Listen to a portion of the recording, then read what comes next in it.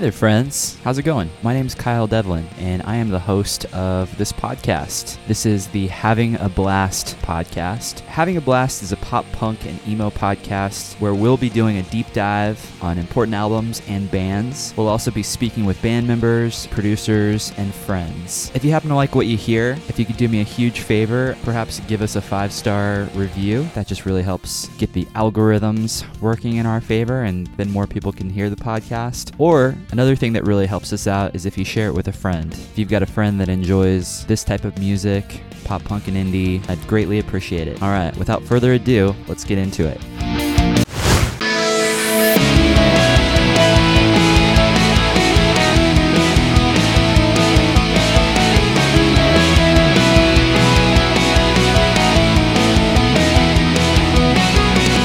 Hey there, friends. What is up? Welcome to the show. Hope you're doing well out there beyond podcast land. On today's episode, I'm excited to be speaking with Mr. Aaron Friesen, co-host of the amazing podcast Growing Up Punk. I've been listening to Growing Up Punk now for a while, and I'm a big fan of their show. When I first started having a blast, Aaron reached out to me and gave me some encouraging words, and I really appreciated that. I figured we'd have a lot in common, seeing as how we are the exact same age and we grew up loving the same types of music and bands. He was the drummer in the band Means, and we talk a little bit about playing in bands, making time to still play our instruments, as well as some old tour stories. Is Blink gonna put out another record this year? We tackle this. We also talk about transitioning away from being in a band. We also dive into the new quote-unquote resurgence of pop punk, what our thoughts are, and what we're excited about with bands and albums coming up. I had a lot of fun chatting with Aaron. It was great to learn more about him and hear about his process. So without further ado, please enjoy this wide-ranging conversation with Aaron from Growing Up Punk.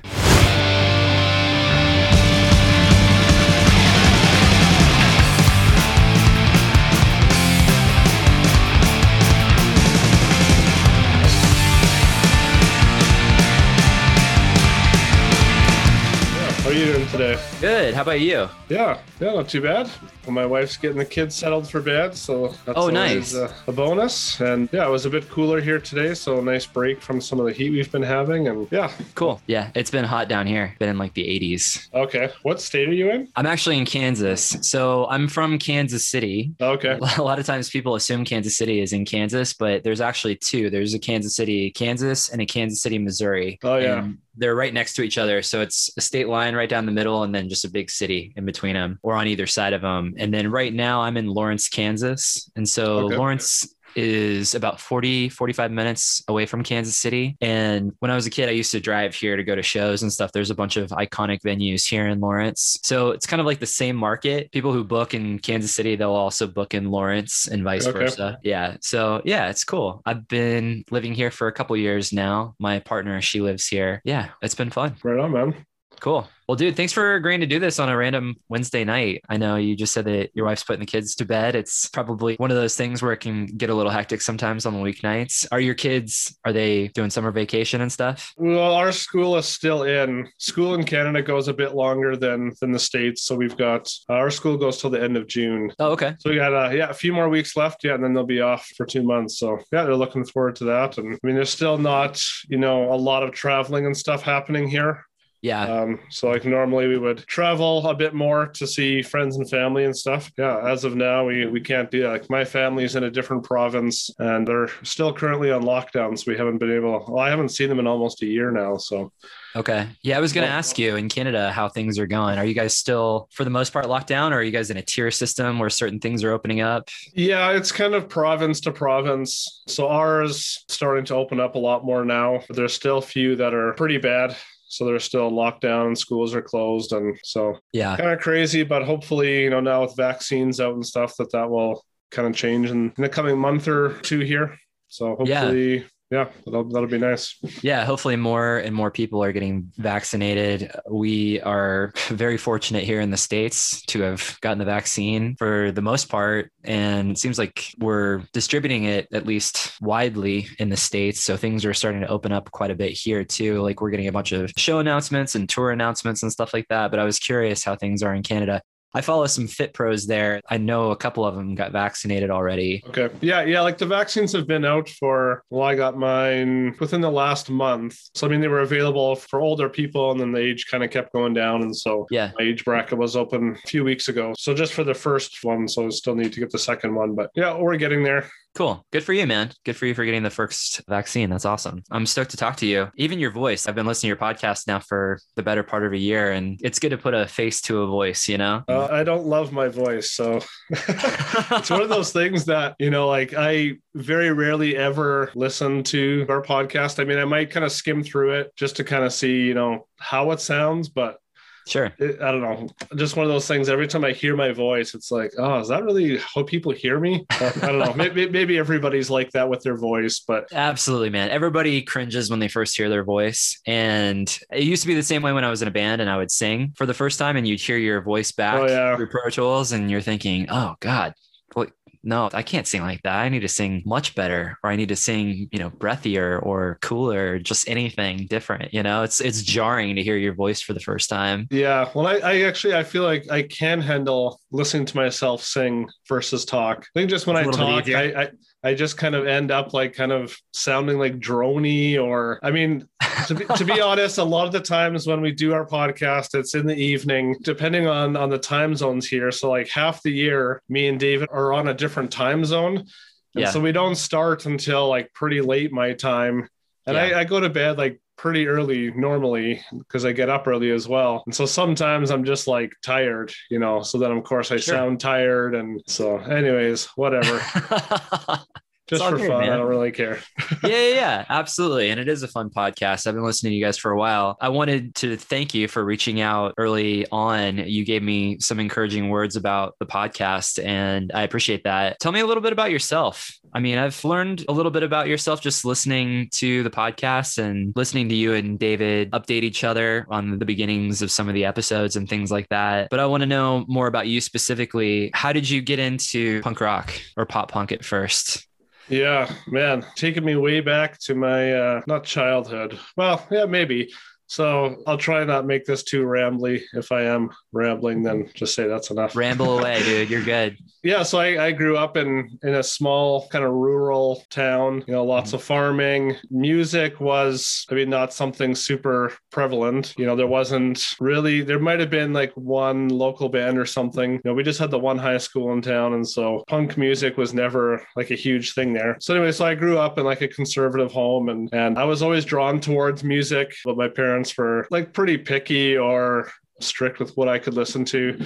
I also had a lot of like behavioral issues. And so I think they thought maybe that would play into it, which is funny because it's kind of what saved me or aided me in that regards as I got into my adolescence. So anyways, I would kind of get tapes, whenever we went to the city kind of thing. As a preteen or teenager, I started getting into music. I started playing drums, just started discovering music more, made friends with a few guys that kind of had similar music interests. And then it just kind of snowballed from there, whether it was like skateboard videos or Thrasher magazine or, getting one CD and seeing who the bands think and then finding more CDs. Again, like we didn't really have much of a music store locally. So it was just whenever we went to see family in a city or something. And yeah, just kind of went from there. And yeah, it's kind of the start of how I got into music. But yeah, like there was only, a select few of us that were into punk music in our town. It would have been under, 10 people that I knew. There was kind of the group ahead of me a few years when I was in, say, grade 7. I can remember seeing a guy wearing a NoFX hoodie and just being intrigued by it and not really knowing what it was. But I knew he was, one of the skater guys. And so, a few years later, kind of found more of that kind of thing. And I look back at that time really fondly. Like I love that I grew up when discovering music was such an exciting thing. I don't really know what it's like now. I don't know if people really, if high school students discover music or if it's just this is what's on a Spotify list or this is what's popular kind of thing. And so, I love that time. Those albums have stuck with me. I still listen to them all the time and hopefully we'll never stop. Yeah, for sure. Well, it just takes you back to that time and place, right? Yeah. So you're a drummer. Do you still play drums? Yep, I've got a drum kit right across the screen from me here. Well, two of them actually. Awesome, man. Very cool. Did you play in bands or anything? Yeah, so I started playing drums when I was 12, and that's kind of when, so about 12 is when I started playing drums and kind of discovered punk music. And that's really when I kind of look back and see my life kind of shifting and changing, moving out of behavioral issues and,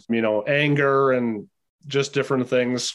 I think it was just because I had something to kind of focus on. I had ADHD and kind of all that stuff, and maybe still do. But, as a kid, and at that time, there's not as much information about that. And so, my parents had a hard time with me. And so I think they were really excited when, I kind of had something new to kind of pour into. And I think maybe at first they were a little apprehensive about it, just, with what comes along with rock music or loud music kind of thing. But once they saw I was using it for positive outlets, being creative with it, then, they were kind of all for it. So I still kind of bug them now. It's like, I'll say like, you tried to stop listening to rock music and now, listen to this death metal band that I love, or couldn't stop it. But you got to make them feel slightly guilty and say, yeah, see what you guys did to me. Yeah. Listen to this really scary band I'm into. It was probably a funnel, right? Of just, like you said, cathartic energy or being able to stay present, because for you, I don't want to speak for you, but typically when somebody has ADHD, there can be a lot of things that are swimming through the mind and the brain essentially, and it's hard to focus on one thing. But drums really focus or really force you to become present, right? I mean, you're focusing on several things at once. Do you think that had anything to do with it as well? Yeah, I'm sure. I mean, even still, if I'm, sitting in a meeting or something, like I'm always tapping my legs or moving, right? It's just the way my body is. I always kind of have to be. So yeah, that's a good point. I don't know if I ever really, when I started playing drums, there was just a local guy that was starting to teach drum lessons. And I was just like, oh, that sounds cool. I was just kind of drawn to it. At 12 years old, you don't really have the ability to process like, oh, maybe this is what's going to, help my issues or whatever. Right. But not at all. Yeah. That's a good correlation though, right? Because it uses all your limbs and your brain in lots of different ways. And so, it was a good creative outlet for sure. Yeah. Sorry, I didn't really answer about playing in bands. So like I said, I often ramble or just keep going, but no worries, man. Yeah. So I like in high school connected with a few other guys, that were into, like Blink-182 and MXPX and that kind of thing. And so we would do, covers, play some shows in their backyard. Sure.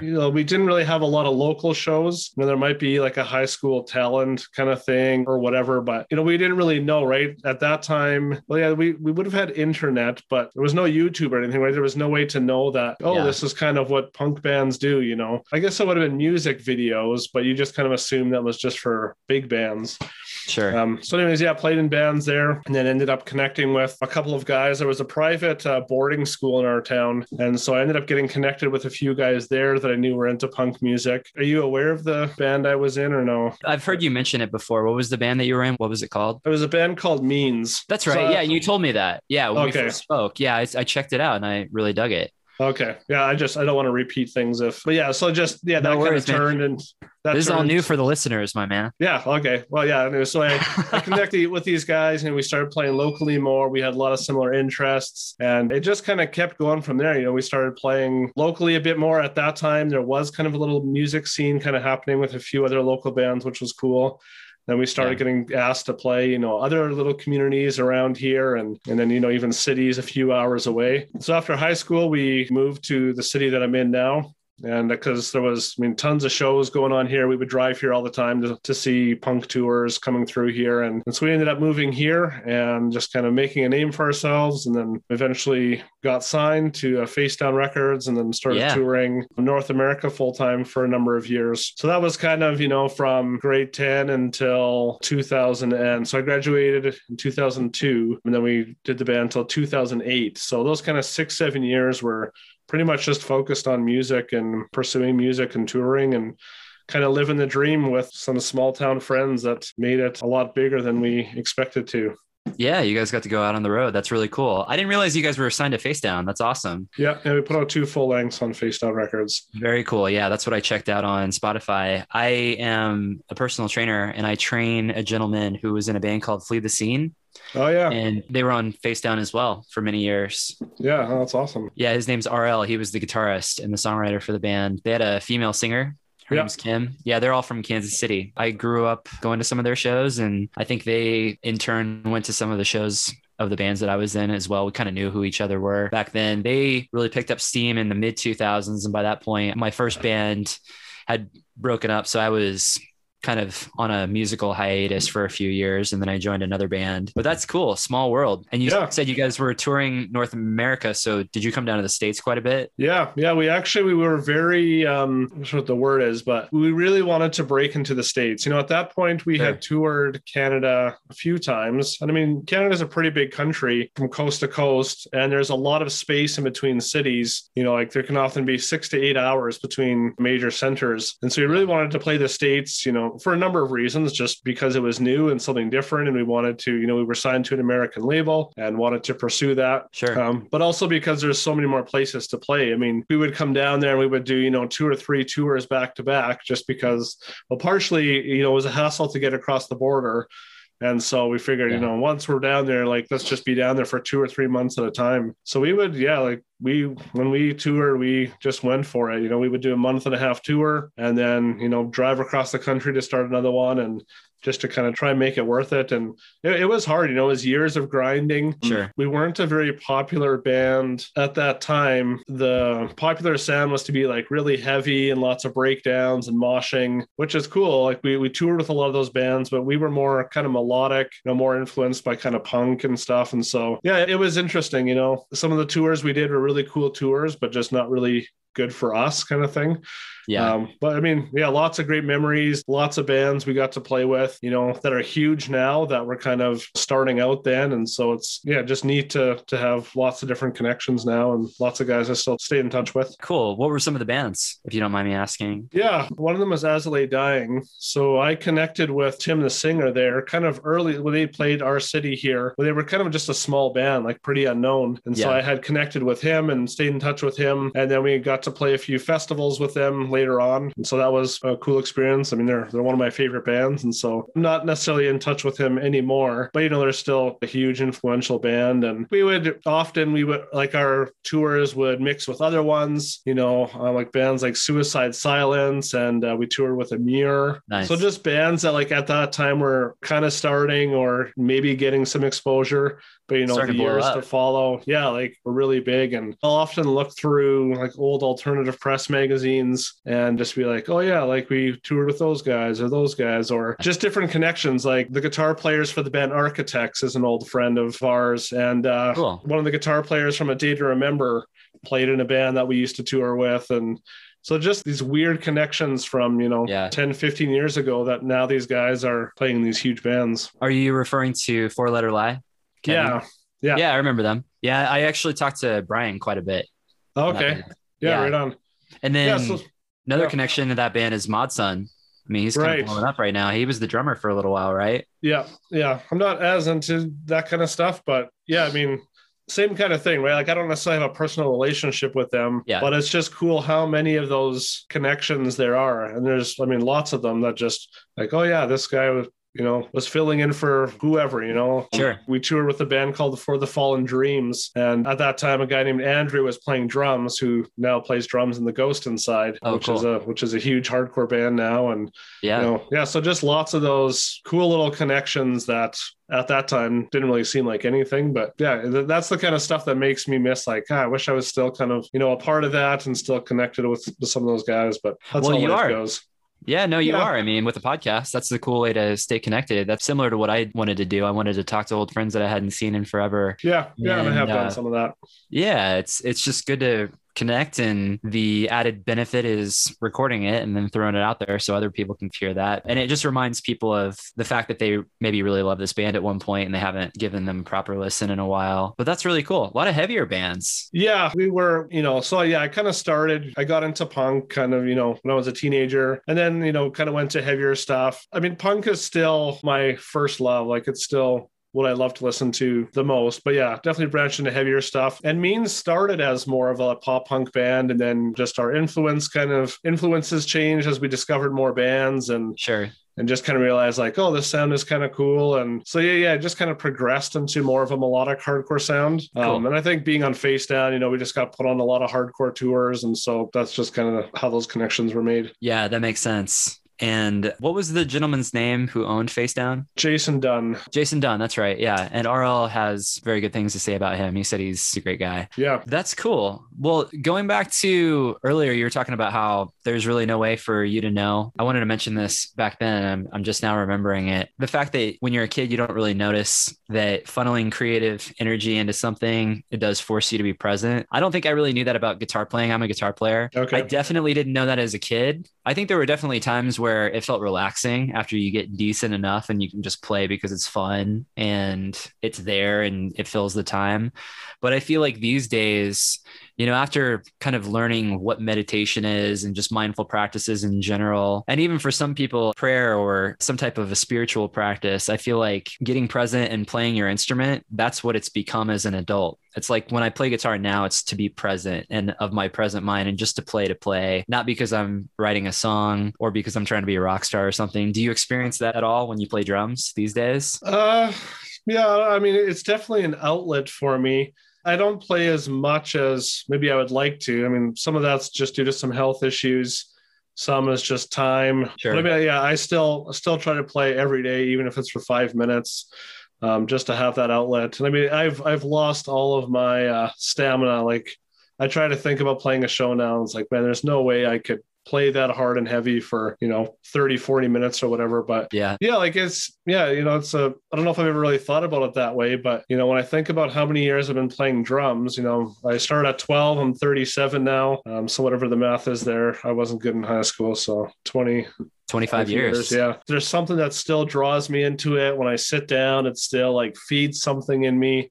So it is a cool relationship, Yeah. And you don't have to be doing it, right? Like I don't have to sit down and write something. I can just play the same thing I kind of always play, but it's still engaging and still feels a desire and a need. And yeah, it's a really unique relationship, I guess. And I just don't think about it that way because it's just been such a part of my life for so long. Yeah, it's a cool correlation. Now, every time you sit down to play drums, you're going to have to get all zenned out, like get your incense out. And I don't know if I get that into it.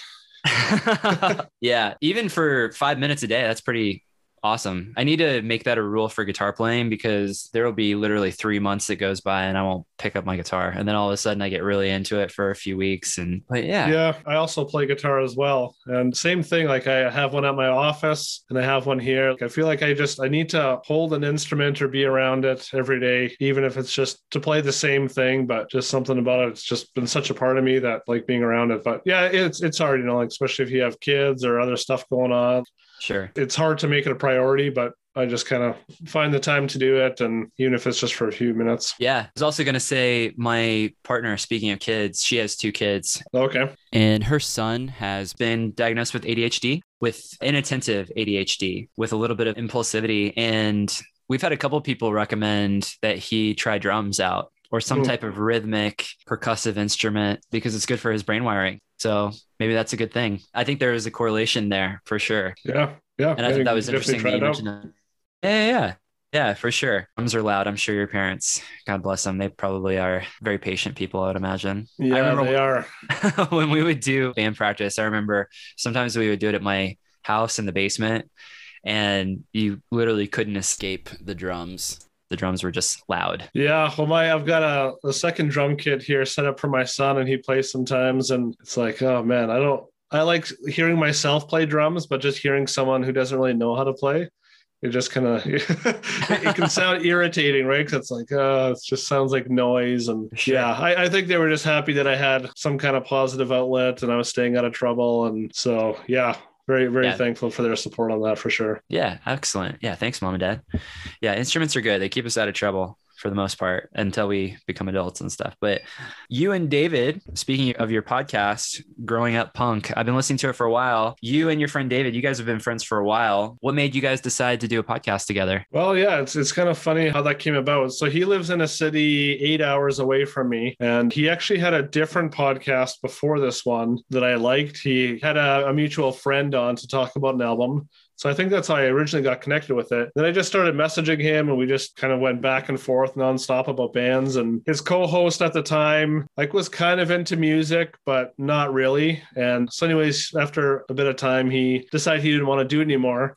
And I had guested on that podcast a few times. I just kind of hassled David and said, hey, like, I would love to be a part of this. You know, I don't want to like force my way in here, but you know, let me know if you're interested, kind of thing. And it just kind of stayed like that for a bit. And then finally this other co-host was done. And so David was like, hey, like, you know, this other guy's done. Do you want to kind of start something fresh? So we did do some under the old name, then kind of decided like, hey, let's kind of, you know, take this back to the start. Let's kind of rebrand it, so to speak. And yeah, it's just kind of been organic, natural.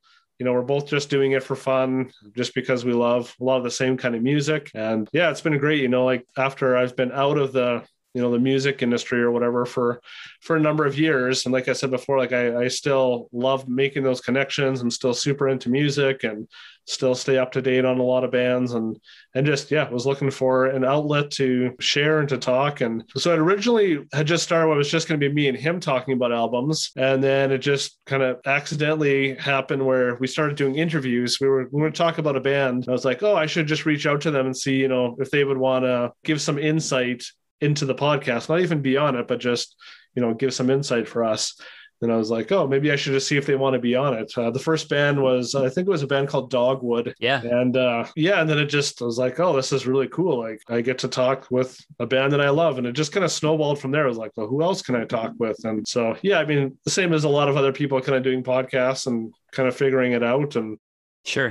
Yeah, never really had like this big game plan in, but you know, the more I get into it, the more I enjoy it. And I love getting to be on other ones and talking about different things. And yeah, I think it's just a good outlet, right? Like, you know, guys like us, you know, we're dads or, you know, guardians or playing a role in kids' lives or whatever, you know, working and kind of that life, which is fine. But it's nice to have, at least for me, an outlet that still kind of makes me feel like me. And thankfully, I have a few of those, you know, kind of outlets, whether it's music or tattoos or things like that, right? Still making me feel like, okay, you know, I'm getting old, you know, I'm a dad and so I need to have responsibilities and whatever, but I still feel like the same kid from high school who's just excited about punk music and hanging out and whatever. So this kind of helps me do that, right? Just kind of talking about music and doing that kind of thing. So yeah, but Aaron, you realize you're actually young. I don't feel so young these days, but I get it. Trust me, I'm kind of messing with you, but we're the exact same age. So I always tell myself, I'm just going to continue telling people I'm very, very young. And then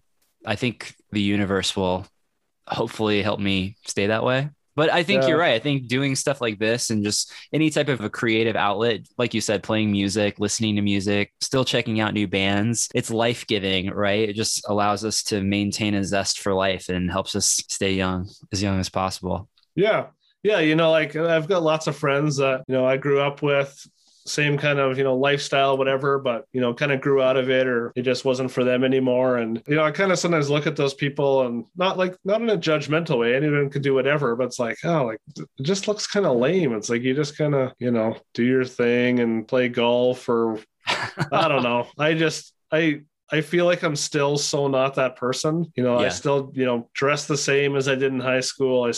I'm attracted to band shirts and I don't like dressing up. I don't like anything fancy, just kind of keep it simple. And so I don't know. Yeah, I think just those things, maybe I'm probably still going to be that 50-year-old kind of punk guy and I'm okay with that. Yeah, absolutely, man. I always tell people I'm going to be 80 and still rocking Chuck Taylors and listening to Blink-182. That's absolutely going to be me.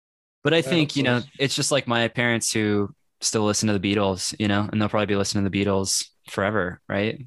Yeah. Yeah. It's just, I guess, no matter what it is, there's something kind of nostalgic about what you grew up with, and maybe that turns into your career or things, and maybe it doesn't, but yeah. Stuff shifts, but I find myself wanting to stay connected to the pulse of new music and things like that. And I like watching the evolution of punk rock and pop punk and emo and all that stuff. And it's interesting because it's similar to fashion. There's always going to be a wave and a next iteration of it. You know, it's like things tend to go in cycles. Sometimes when we mentioned Mod Sun earlier, and not every Mod Sun sounds like Blink-182, but some of it does. And that's almost surprising to me sometimes because I'm thinking, okay, pop punk's having another heyday, which is kind of strange. It's kind of like when I remember in the 90s when they started doing all the teenager slasher films, but it was the same stuff that they were doing in the late 70s and the early 80s. It was just the next iteration of it. It's just, it's fascinating how pop culture, it just goes in cycles like that. Yeah. And maybe it's just the kind of classic, getting older thing. But, even with some of this newer pop punk stuff, I can't get into it. Like, yeah, I think it's cool that, there is a new wave of it. And, maybe some of these guys, like Machine Gun Kelly and whatever, that are, reviving it a bit, maybe. Yeah, that's all that's good. I'm just not really interested in that. I just don't find it, again, because with nostalgia, it's kind of because there's so much time spent with it, right? Like you think of, Enema of the State. It's like, well, I've been listening to them for 20 years. Like, it doesn't really matter what happens. I'm always going to have a certain love for that. Sure. So I think when new stuff comes out, so this is where the kind of like jaded sensibility comes in. It's like, I don't like any of this new stuff, which is somewhat true, somewhat not. I like new stuff from bands that I know, but I don't really love stuff like that where it's just like, it's cool, it's fine. I don't really think it's going to stick or stay. Some of it is, maybe not as authentic. Again, maybe that's a judgmental. I don't know if it's authentic or not. I don't know. It doesn't do anything for me. So yeah, I think it's a fair critique. I don't know. Maybe I tend to be almost too analytical about this stuff, and I compartmentalize everything. I put everything kind of in a box, for better or worse. But I typically, these days, I'm usually putting artists like Mod Sun, Machine Gun Kelly, Indie, or the next 10 of those or whatever that may or may not already exist. I kind of put them in a box, and then I put bands like Neck Deep, State Champs, Knuckle Puck in another box. Yeah. And I tend to lean more towards listening to the bands like the latter, the ones that I just mentioned, State Champs and Neck Deep and the Knuckle Puck, or even a band like Hot Mulligan that kind of reminds me of late 90s emo bands. Yeah. And that might be more my style. But I can still understand why Machine Gun Kelly might be influencing or attractive to people who are just now discovering quote unquote pop punk, and it's like the next iteration of Blink-182 or whatever. And it has the association with Travis. And I understand that has its lane, and maybe it'll be a situation where that propels other lanes. Kind of like when Blink came out, there were so many people that were crying sell out and that they were manufactured and stuff. And then right after Enema blew up, they took out Bad Religion, on a full tour. Oh, okay. They earned some credibility there, but at the very least, now more people are going to know about Bad Religion. So Machine Gun Kelly has the number one record in the United States or many parts of the world. And then that probably means that's probably a good thing for bands like Knuckle Puck and Seaway and State Champs and all that stuff. Yeah. And even the legacy bands like MXPX and Blink. Yeah. Yeah. There's truth to that. I mean, I don't see someone like Machine Gun Kelly ever taking out like an actual punk band, and maybe a part of it is it's so like celebrity driven, which just is so kind of against, right? Like when I got into punk music, it was like the losers playing punk music, right? It wasn't the popular kids. Yeah. It wasn't, the good looking people. And so it's just kind of weird. It's like, all these guys that, it's awesome. He's got a guy like Travis. I mean, Travis is pretty kind of celeb connected and stuff too. So it's a little, I don't know, maybe it just comes off a little like, I don't inauthentic. Yeah. I shouldn't say that. I'm sure it is. I'm sure they love the songs and it's real. It just is like, oh yeah, all of a sudden we're doing pop punk. It's like, what? So I guess maybe the kind of gatekeeper in me is like, well, you don't just get to all of a sudden be pop punk. Like, yeah. But at the same time, it's like music's music, do whatever you want, like be creative, So so when it comes down to it, it's like, I don't care. I'm just not going to listen to it. Like that's fine.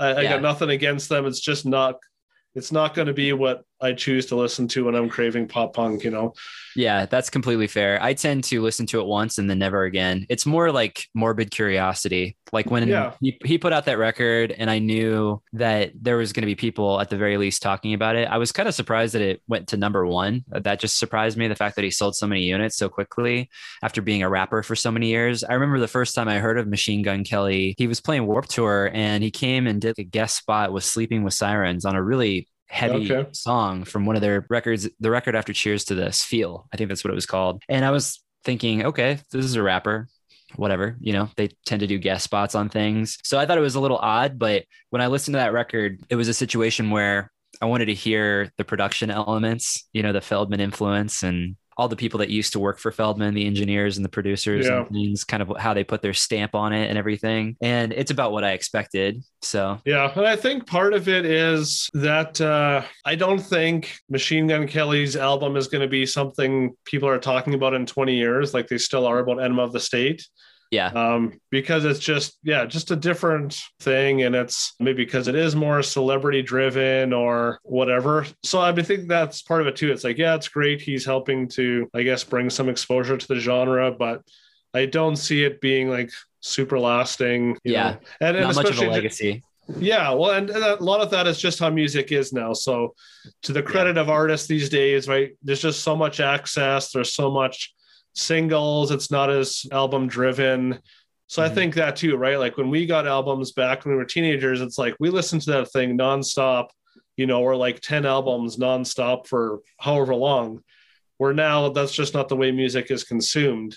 Right. And so, you know, which is a hindrance to a lot of artists because their albums just won't have that staying power. But at the same time, they can just put more out there as much as they want. So there's more content, but it's not as, doesn't maybe go as deep kind of thing. So it's, yeah, it's a little bit more wide. And I think that's why you have people like Machine Gun Kelly putting out a new single every 2 weeks, it seems, you know, because recording stuff is easier and it's more ubiquitous and it's easier to finalize the song and then immediately push it through the machine.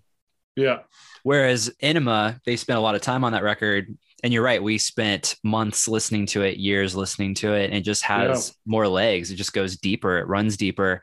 And I would imagine in 20 years, we're probably going to be talking more about Enema of the State than we are Tickets to My Downfall or whatever his record is called. I think that's what it's called. Yeah. So it's not that it doesn't have substance. It just doesn't have staying power, I guess. Yeah. So I think that's no discredit to him. But sure. I think that's fair. And, you know, I think of bands maybe in the middle who leveraged that celebrity status. I think about Fall Out Boy and the fact that there was a little bit of celebrity in Pete Wentz when I don't know if they got married or if they were just together with him and Ashley Simpson. I feel like that was when there was a bit of a melding pot there where you had these pop punk artists that were becoming celebrities rather quickly. But yeah, I don't know. I am happy for bands like State Champs. I think they probably do it the best. Kind of looking forward to their new record. I have a feeling they're going to sort of meander into the Fall Out Boy territory where they do different things. But I loved their last two records a lot. Did you check those out? Yeah. So again, like with those bands you mentioned, State Champs, Stories So Far, Knuckle Puck, Seaway. I like all those bands, but even that wave of pop punk isn't my favorite. So, I mean, I like those bands. I'll go see them live. I actually really do love the new Seaway. It's awesome. I wasn't a huge fan of them before, but yeah, the new albums got me hooked. Yeah. So again, right, I don't know if it's just the time of my life. I'm drawn to different stuff. Sure. You know, I still listen to a lot of heavy music as well as punk, but I just feel like with punk, it's more the 90s, 2000s kind of stuff. I would pick a Good Riddance album, you know, any day over, you know, some of these newer wave of pop punk bands. So again, nothing against them. I love them. I do listen to them. It just doesn't, I guess, connect with me in the same way. Yeah. You know, so which is, fair. You know, I'm 37, so it's that last wave is kind of in the last 10 years, you know, which at that time I've kind of already gone through like my really influential years. Yeah. And so, definitely love all those bands, you know, certain albums, like I said, the new Seaway stick with me a lot, and some of them maybe not as much, but I definitely love them when I put them on. I mean, we've talked about some of those bands on the podcast, and I love deep diving into some of those records. And so, yeah, I mean, there's so much music, right? You can only listen to so much too. So that's part of the problem, right? If I had all the time in the world, well, then I could listen to tons of stuff. But you know, if I have one time a day or two times where it's like, okay, I've got 40 minutes, what am I going to listen to? Right. There's kind of, you're going to be drawn one way over the other. So, or at least I am.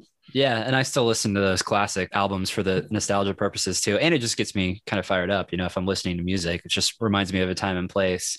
Yeah, for sure. That makes complete sense. And I think that's fair. And like you said, those influential years, that's when you really latch on to certain albums, and it may be harder to do that now in 30s and beyond. It just may shift too. It might be a different style of music altogether. Yeah. And after 110 episodes on Growing Up Punk, I counted them up today.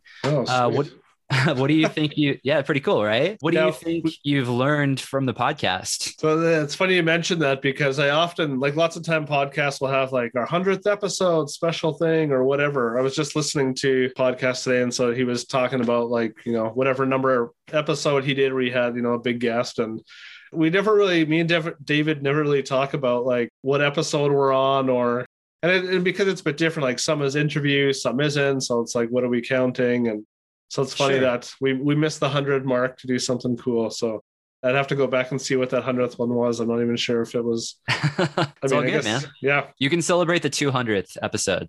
Yeah. Oh man, that seems like a long ways away.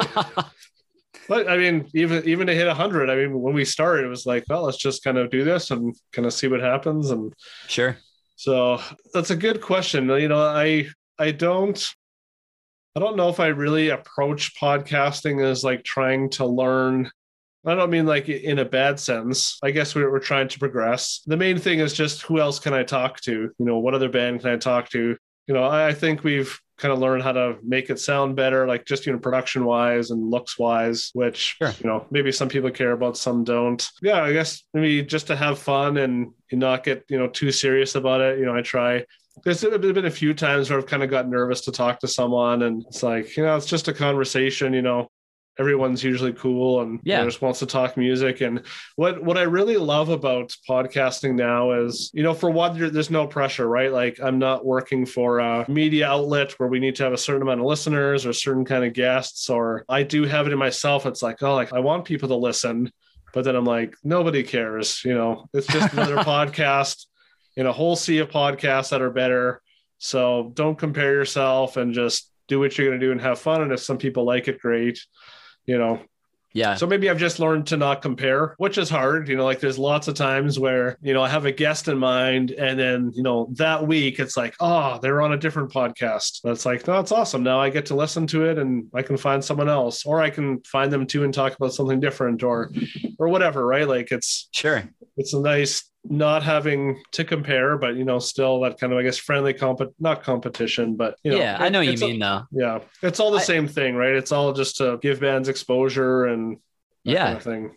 Well, dude, I'm glad you brought that up. I think that's actually pretty authentic of you, because I think being in bands, you were always stoked when the band down the street was getting on a big tour or getting a label or a booking agency or just doing cool stuff or opening for that big band. But there was also that part of you that felt that human psychology that thought, well, I want to do that too. Yeah, that's cool. I'm happy for them. But at the same time, we want that for ourselves and our band too. I think that's just human nature.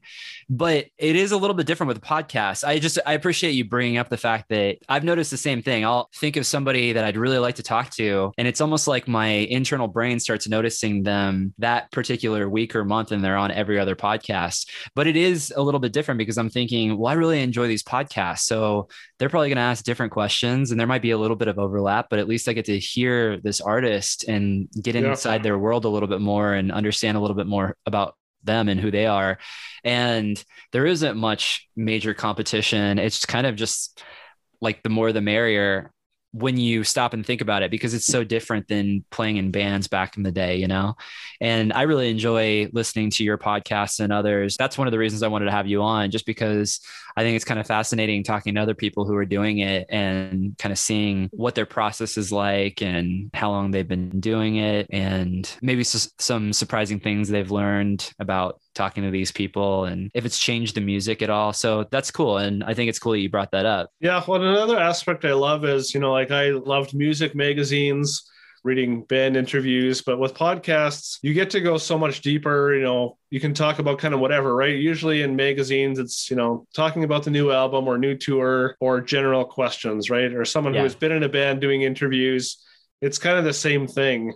And so I love so maybe one of the things I've learned is how to approach an artist and ask something that I would want to be asked as an artist, or something as a music fan. I feel like I have better things to ask than just a journalist kind of thing. So, I mean, I'm sure there's some journalists that are very passionate about music or whatever it is, but, lots of time it's just to get that article and and whatever. So yeah, I mean, I think I've learned how to maybe try to ask good questions, and thankfully there's lots of information on the internet to kind of get some backstory or history or Wikipedia facts or whatever. And Sure. yeah, like I still get excited. I was just doing notes today for a podcast I'm doing tomorrow, and like I still get excited when it's like, oh, that's a cool question. Like I'm glad I thought of that, because I really want to Sure. know that. I really want to know that answer. And Yeah. so yeah, just learning how to be creative and be authentic, and just, I guess, try to learn more. Lots of things that nobody else really cares about, which still kind of makes me laugh sometimes. I'll think of something and it's like, nobody cares about this, but I do. So if I do, maybe somebody else does, Yeah. And Like just if some of nobody those nerdy cares, who things. cares? Right. Yeah, If nobody exactly. cares, I know you interviewed Adam as well, and I was a massive Homegrown fan growing up. Yeah, for sure. One of the first big shows that I ever saw was actually Homegrown, MXPX, and Blink. Oh, yeah, that's And awesome. yeah, it was 2 weeks before Act Your Age came out. And that was such an influential record for me. My first band, we were just obsessed with Act Your Age, and we were basically trying to recreate that album. But I remember thinking I really wanted to ask him some really random questions that I didn't think anybody would really even remember. Because I think a lot of Yeah. people tend to associate him with Kings of Pop. That was like a massive record. And there was a couple of random EP questions that I had. I don't know if anybody wants to know, but I just really want to know. And I just spoke with Nick from Hit the Lights, Yeah. and they did an EP where they did one song with John Feldman and one song with Mark Trombino. And I just, for life of me, I couldn't figure that out. I was just so curious as to why that even existed.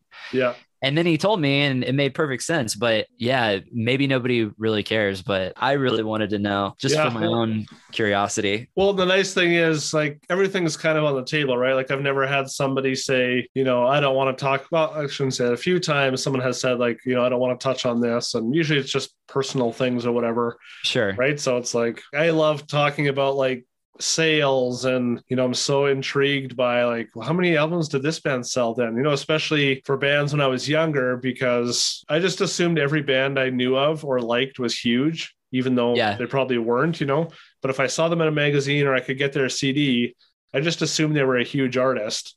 Absolutely. And, me too. And some of them were, like, I would love to talk to some punk band, just like, let's talk about sales. Like, what album sold the most? Why do you think it sold more? Like, how did that affect the band then?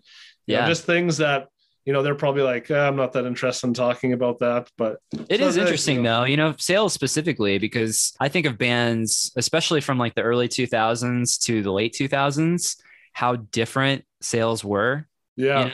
And you might have an album that was more popular than an album that came out in 2009 might have been really popular compared to an album that came out in 2005 or 2003.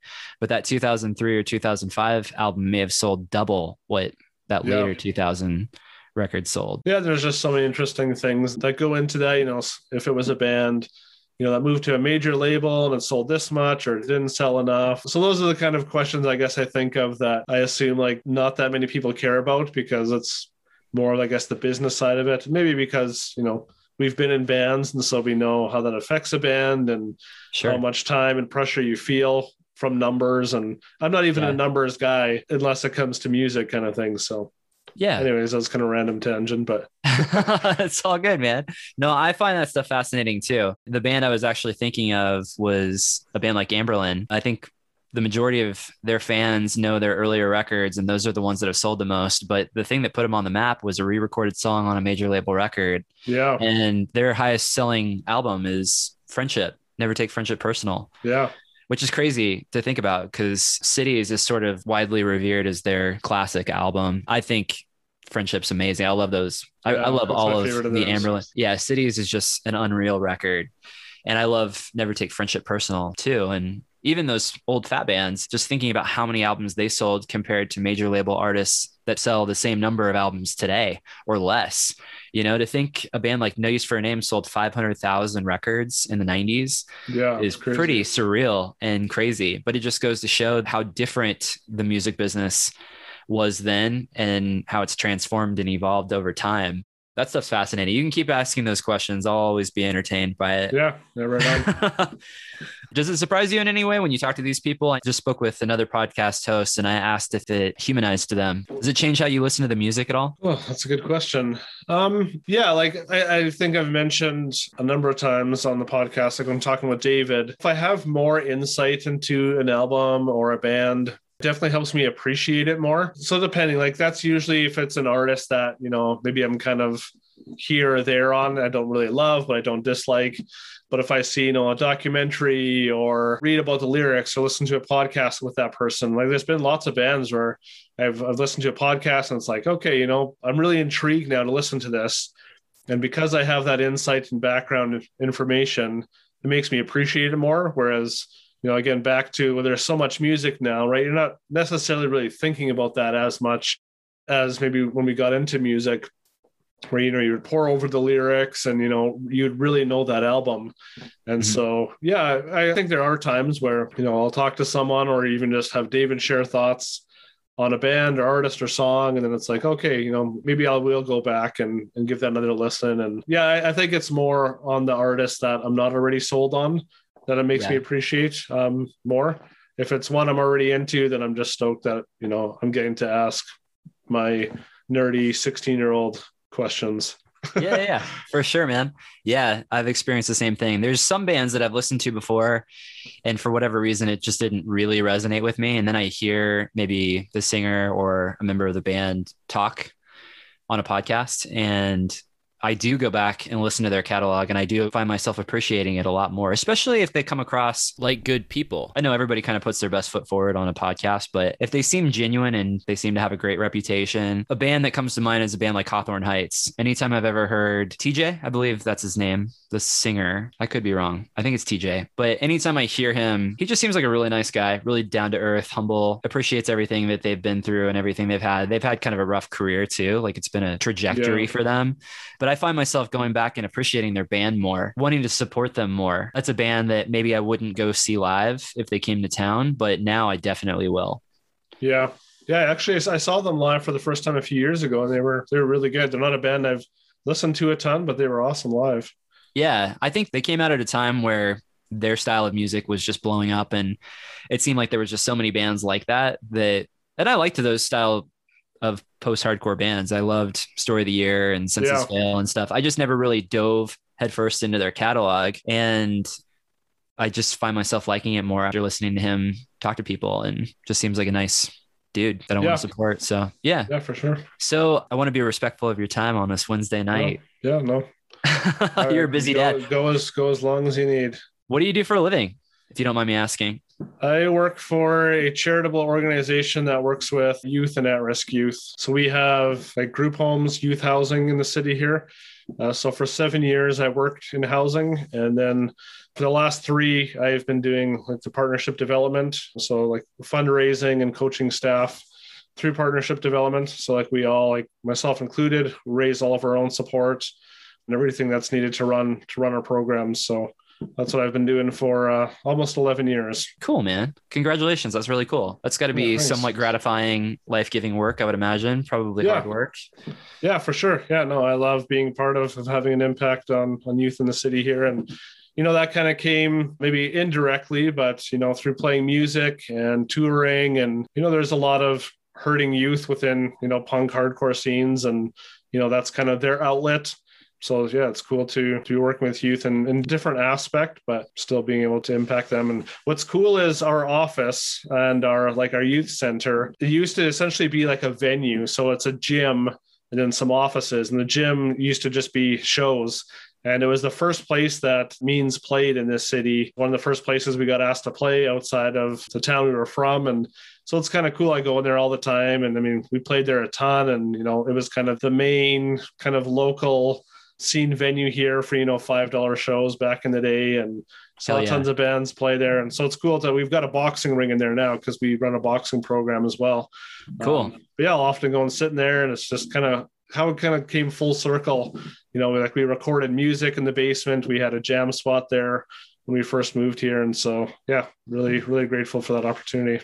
That's awesome, man. It's cool how that happens. And like you said, it goes full circle. It comes full circle. And I noticed those parallels in my life as well. But that's cool. That's rad. And as cliche as it may be, when I was a kid, when I first started going to local shows and little coffee shop shows, and sometimes we'd go to literally it'd be a church or VFW hall or a small venue that was also a coffee shop and also a thrift store. That's where I really found a lot of my lifelong friends and became a part of a community. I didn't really know it. And that's kind of what punk rock has always been for me, just a refuge, an outlet, something that's cathartic, bucking the status quo. That's always appealed to me a little bit.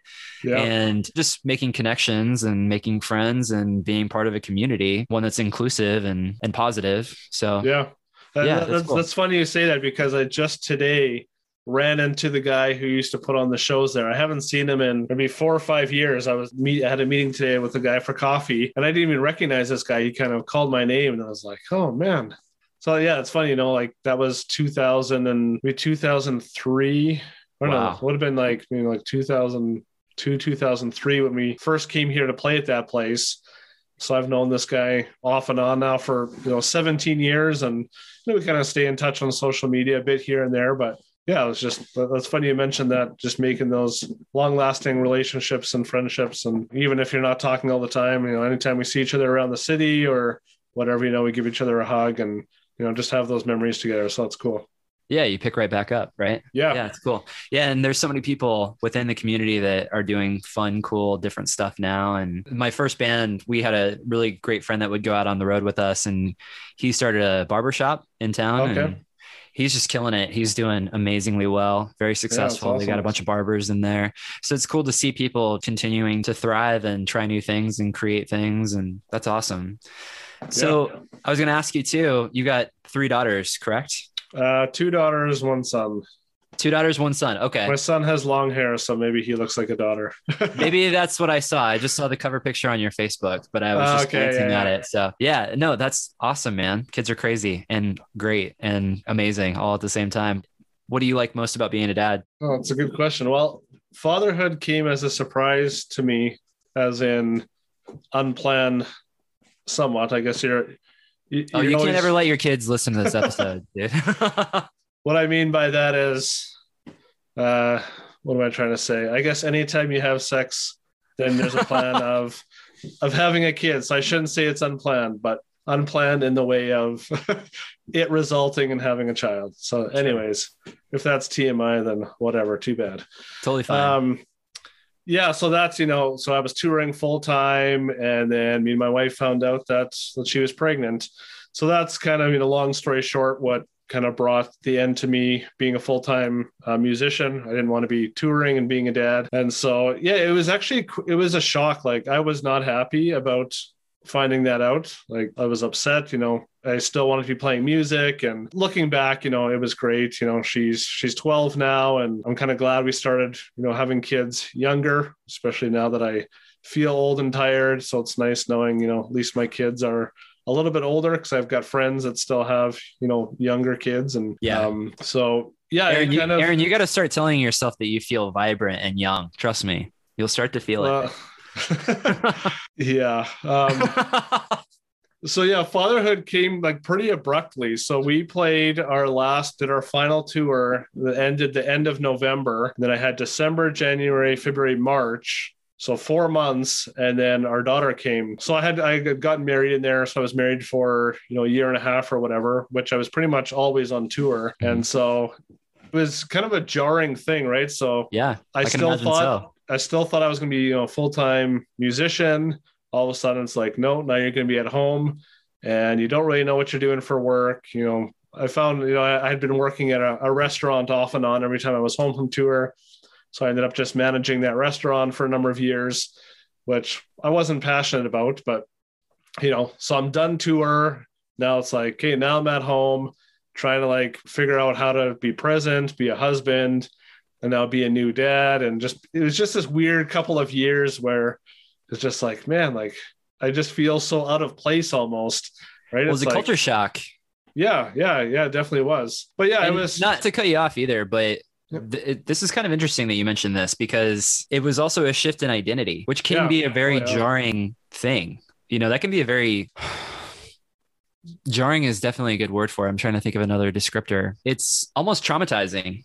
I mean, not to conflate it with, really terrible trauma, but I experienced a similar thing where I had to shift my identity, and it all seemed to happen fairly quickly, even though in hindsight, it was probably happening for a while longer than I thought in the moment. It was sort of a situation where I think we were headed in that direction. And I'm sure that was very jarring for you, you know? And I mean, kudos to you to doing that, because there's some people out there that they flat out refuse to do that. And there's a lot of people out there that just flat out refuse to even take responsibility for their lives in any capacity, Yeah. So, I mean, in that regards, I'm glad I made that decision, and I didn't even really think about it, like since then, lots of our peers at that time became parents, and they just kind of figured out how to make it work, and technology got better over the years. And so maybe it could have worked, but I don't know. My initial reaction was just, okay, I guess I'm done kind of playing music full time. And so anyways, like I said, looking back, it was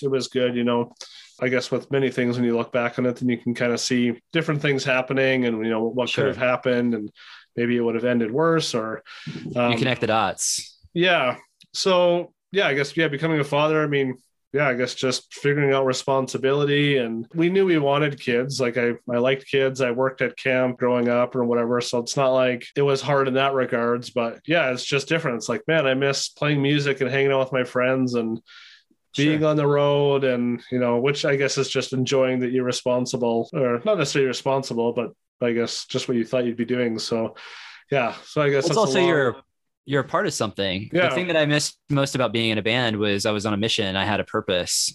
And because I lost my identity, or my identity had to shift in a jolting, sudden way, that kind of messed with me. Yeah. And I mean, there's lots of circumstances that had it been one way, then maybe we could have. There was also different things going on with some of the other guys. And so maybe that kind of played into it. It's like, okay, well, I know if the band's done, then this guy can move on and do this and that. And so not that any of us want it to be done, but again, looking back, it's like, okay, this guy was, got married right away. Our singer Dylan went to university, and you put a lot on hold to do music.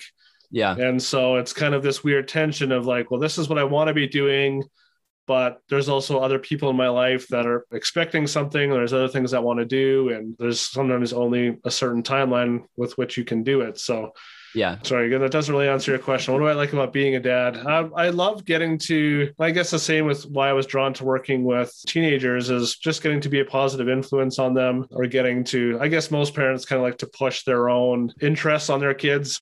So I've always liked, with music being a huge part of my life, giving my kids opportunity to be around music. I've never, maybe someone say this is abusive, but I've never let my kids listen to children's music in our van just because I hate it, and there's nothing really musical about it. And so from day one, it was like, I'm still listening to punk and hardcore and metal in the van. Not that any of them are like super drawn to it now. Like, I mean, they do like some of that, but I don't know. To me, that's just like, that's a cool dad thing to do. Like, instead of like, all right, kids, we're going to listen to Barney. And, again, back to feeling like I still do in high school. It's like, I don't feel like that over the top, cheesy kind of dad, which sometimes plays against me. I'm not like the best dad in the world by any means. There's definitely things that I wish I was better at or enjoyed more, but I enjoy just getting to be real with my kids and be there for them. And, as my kids get older now, just having, different kinds of conversations and guiding them through different things, because we do it every day, it just feels normal, but, it's a huge responsibility. And, again, with the kind of youth that I've worked with, they come from such broken homes, and very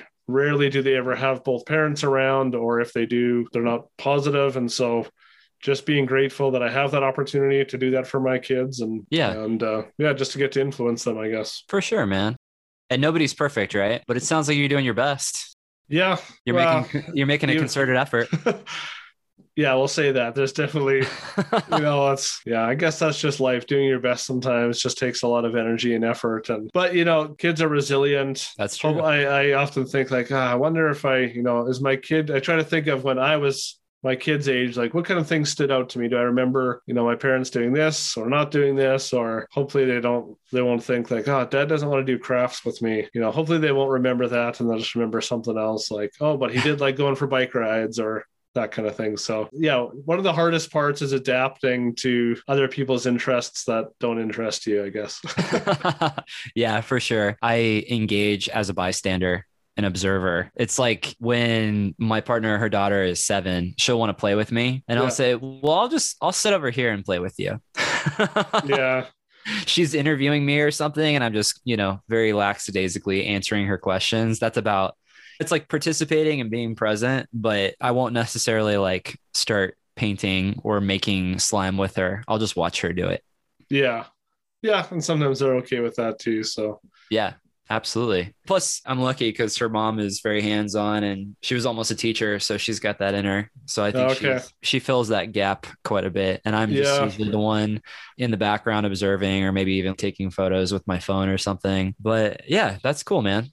Yeah, well, neither of us have our families here, so that's a big part too, is just not having that kind of help or whatever. I mean, we've got a great community and lots of close friends with kids their age and that thing, but yeah, that's a different part too. I mean, when we don't have grandparents around to take the kids and we're coming up on a year that we've had any time without the kids. So we do have some time booked here now that restrictions are lifted, that we can take them to one of the grandparents. So yeah, there's just some things like that you just got to go through. Right. So yeah, you guys should definitely get some you time, some just the parents time. Yeah. That's important. Do our best. Yeah, that's right, man. We're all just doing our best, especially beyond global pandemic. It's crazy. Yeah, no doubt. It wasn't very long that I quickly realized there's a lot of podcasts kind of doing similar things that we're doing, but it is cool. It's a nice little community. And I think we can probably make it that if we wanted to. Yeah. I saw you just had Jed from Talking Records. I love his podcast. Yeah, for sure. Very cool stuff, man. Yeah, it's another thing. I mean, with punk in general, which I think me and David have mentioned lots of times, it is just so much more community minded. It's not, I talked a bit about comparing, whether it's through this or back when you're touring or whatever. Yeah, it's very community based, right? Like nobody's trying to be the best or the winner or whatever, right? So yeah, I love, we've done a number of different collaborations, and yeah, it's all just to put more cool content out there for people who are going to listen. Podcast this, like ours, they're not like fighting for awards or whatever, so accolades. Yeah, for sure. Have fun, include everyone, and have a good time. Yeah, and then hopefully we'll get more punk records and pop punk music. That's the hope. People listen to the podcast and then support the bands, and it's win-win. Yeah. What are you excited for music this year? You just mentioned maybe talking about some new records. I'm curious to hear like what's been tickling your fancy so far this year. Anything coming out in the coming months? That's a great question, man. A different kind of year for music. It's been really cool seeing what bands have taken COVID or this time to be creative and put something out. And like so far for me anyways, 2021's been an awesome year for music. Like they've probably got 10, 15, 20 albums I already love, and we're only halfway through the year. Yeah, I agree. There was a lot of great music that came out last year too. I was kind of surprised at how many bands decided to go ahead and just release albums and EPs and things. And you're right, there have been a lot of really great records put out this year already. I'm trying to think who I'm really excited for. It's funny, Alkaline Trio, in the last, I'd say 4 or 5 years, people might shame me for this, which is totally fine, but I've really dug into their catalog. I've really become a massive Alkaline Trio fan. So I'm really excited to see what they're doing, because it sounds like they're going to put something out at some point, or maybe it'll be next year. I'd love to see them live. I've seen them live a few times, but I never really knew their songs. Yeah. And when I start really loving a band, I kind of go deep and listen to that band for months. So I really want to see some classic Alkaline Trio songs live. So I'm hoping they announce a tour at some time. I'm trying to think new records. I wouldn't mind hearing the new State Champs. I'm just kind of curious what they're going to do. I feel like we're due for a new Every Time I Die record. I know they have one in the can. I think they're sitting on it for whatever reason. So I look forward to hearing that record. Yeah. I like the two songs they've put out are great. Do you think there's going to be a new Blink album this year? I think it was already last summer they had said something about, or it was like a Christmas EP or something, right? They said it was going to be a full length. At first, I think it was sort of speculated that they were going to do an EP, and then I think Travis was the one that came out and said something to the tune of, we're going to go ahead and record 5 or 6 more songs and just make it a full length. Yeah. So it's very possible. I know they've got stuff because Mark, he announced on, I forget what it was. It might have been like a Twitch thing or Instagram story where he was off the cuff being interviewed and people were asking him, and he said, yeah, we've got a bunch of new songs recorded. Matt Skiba is recording the vocals right now in a separate studio. This is when everything was locked down in the States. And then a couple days later, Matt Skiba was posting pictures of him with Cameron Webb. And I know Cameron Webb, he did the last Alkaline Trio record. So he was doing vocals for new Blink stuff with Cameron Webb. So I'm sure they've got something, and maybe they're thinking, well, we're going to get back into the studio and then announce a proper tour now that everything's opening up. So it's very possible. I wouldn't be surprised at all if Blink just randomly released a single and said, hey, we're putting out a record at the end of the year. Yeah. What do you think of their last 2 albums specifically, kind of since Matt joined them? Yeah. It's controversial. Similar to what I was saying earlier, I'm able to put it in its own separate little box. Yeah. Blink is iconically the 3 of them. And by the 3, I mean Mark Hoppus, Tom DeLonge, and Travis Barker. That's iconic Blink. That's their legacy forever in pop punk history, as far as I'm concerned. But I understand why they wanted to just move along and continue creating art. Mark Hoppus, he's going to be 50 in less than a year. Crazy. So he has to recognize that if he wants to continue the legacy in whatever way he can, he's going to have to be slightly urgent about it. I think when you're turning 35, and I could be totally off here, but I feel like the musicians that turn 35, they sort of recognize where they land legacy wise. And I think in many ways, being a musician, a professional musician, in a lot of ways, we tend to glamorize the young.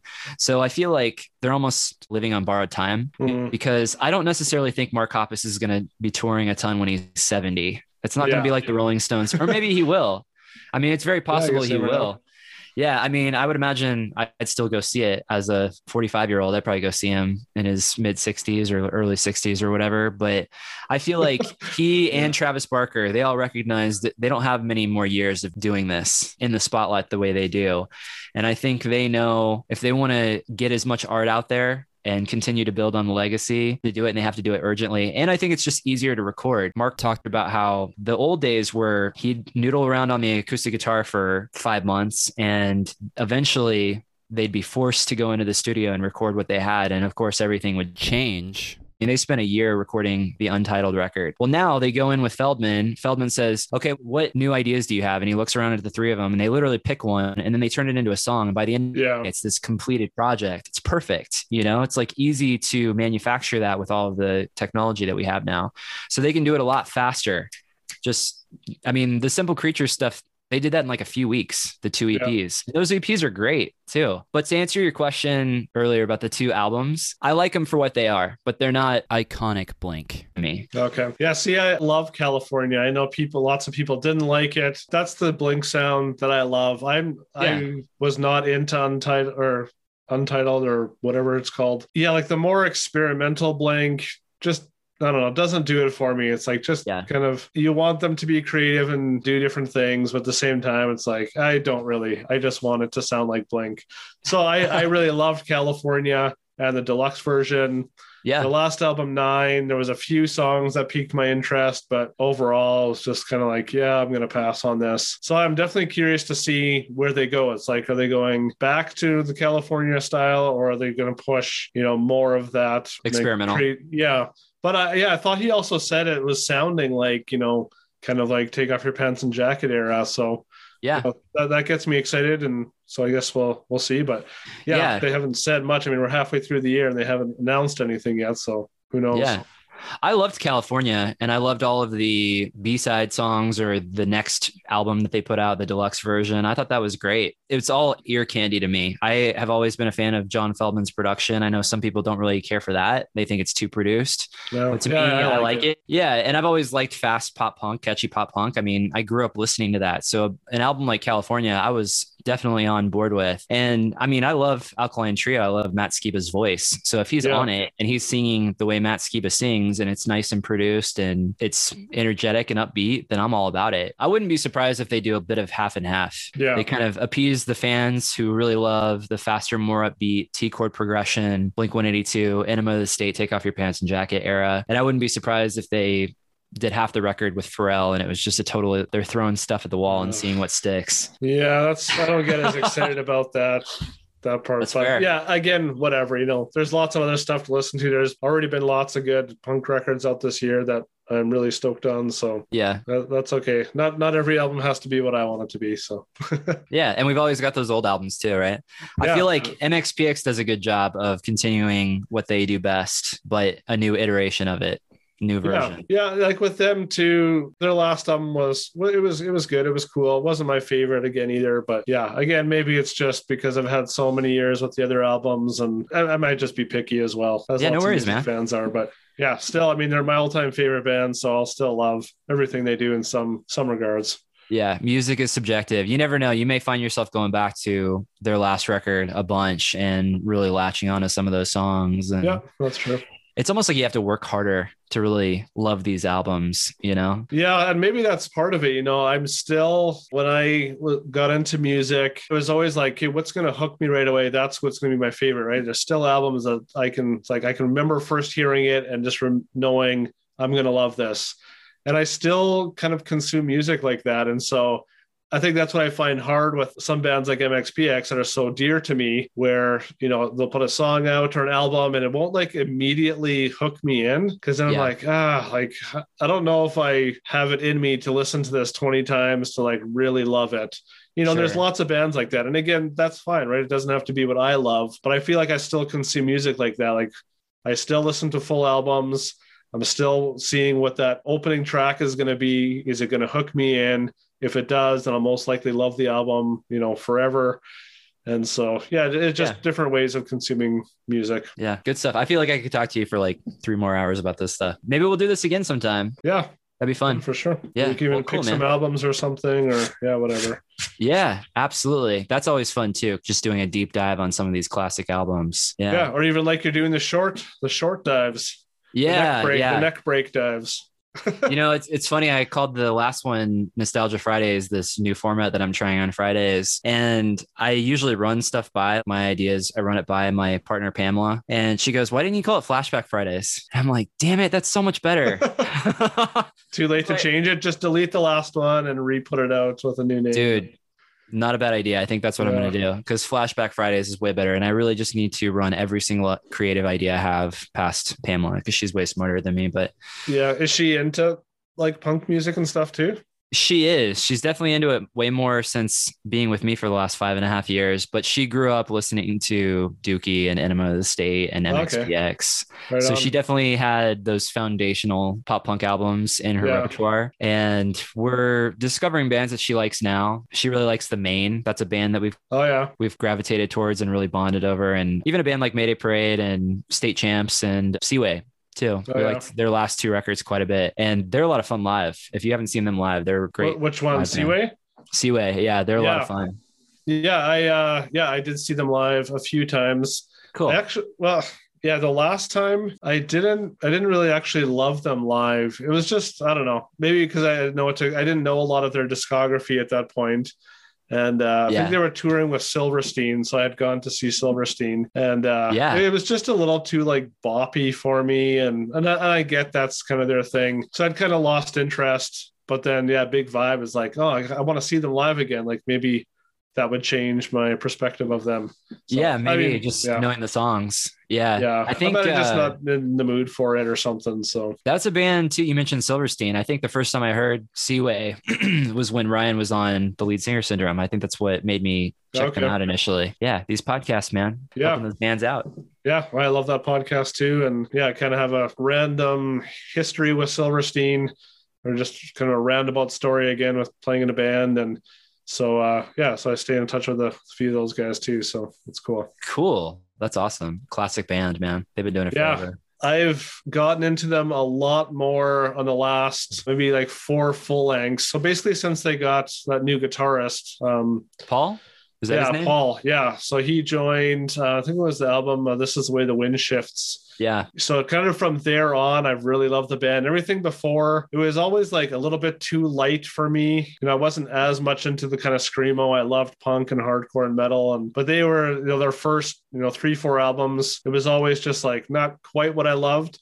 But they've also just gotten really good songwriting. And anyways, I really love their last one, which has a bit different of a sound. Like, I don't know, I just thought they did it super well and super catchy, and I love it. Dude, I love the last record. I listen to that one quite a bit. That's one when I'm lifting, I've been listening to a lot lately. When they put out that single with Caleb from Beartooth. Yeah, love Burn It Down. I think that's what it's called. Yeah. That song's a ripper, man. That song is classic. That's to me what I think post-hardcore should sound like. That it perfectly encapsulates. It's got great production. It's heavy, but it's really catchy at the same time. The chorus is really big. They have an album that I think you should check out. I'm looking it up right now. 2009 record, probably just before you really started listening to them. Maybe a few years before. Yeah, it's called A Shipwreck in the Sand. You may have listened to it before. I would revisit that one. I think that might be one of my favorite earlier Silverstein records. They went back to Cameron Webb, actually, the same guy that did their second record, the really big, popular one. It's heavy. It's fast. There's some skate punk sounding songs on there, like some Double Time. Yeah. And there's a lot of guest vocalists that are on that record too, so it gives it some dynamics. But I think that might be one of my favorite records of theirs that I really dig. Still sounds great too, even for being 12 years old. The recording still sounds awesome, and some of their catchiest choruses and stuff are on that record. Yeah, right on. Yeah, super stoked for the new Beartooth too, as you mentioned. Yeah, I love that band, and great band. A few weeks and we'll have a new album from them, so stoked on that. Yeah, good times. So you're excited for that one? Cool. Yeah. Anyways, I'll shut up now and we can all go to bed.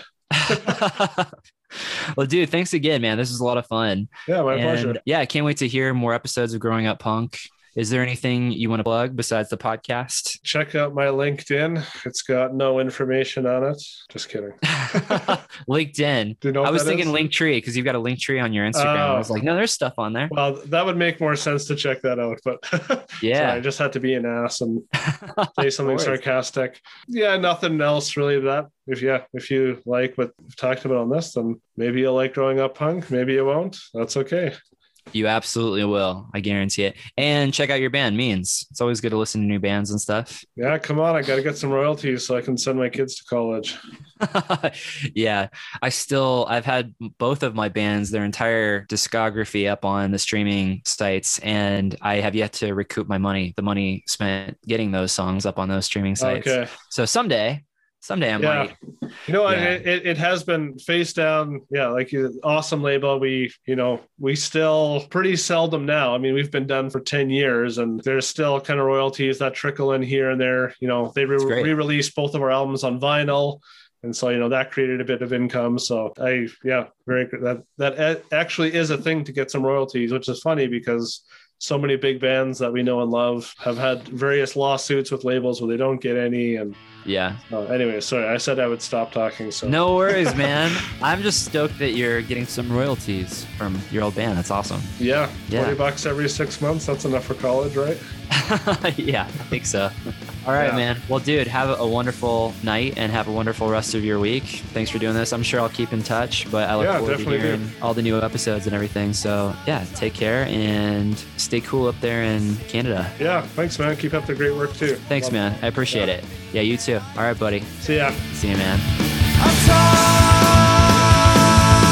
to be what you want me to be, but it's so damn hard to keep playing the part of the fool week after week. I think you need some time alone. Hey, thanks so much for listening. I really do appreciate it. I hope you had a good time. I hope you enjoyed this episode. If you want to help the podcast out, if you want to do a massive solid for us here at Having a Blast, if you could just leave us a review, a 5-star review would be amazing, wherever you listen to podcasts, or if you just want to recommend this podcast to a friend who might enjoy it. All right. Hope you have a wonderful day. Hope you're having a blast listening to your favorite records. I'll talk to you later.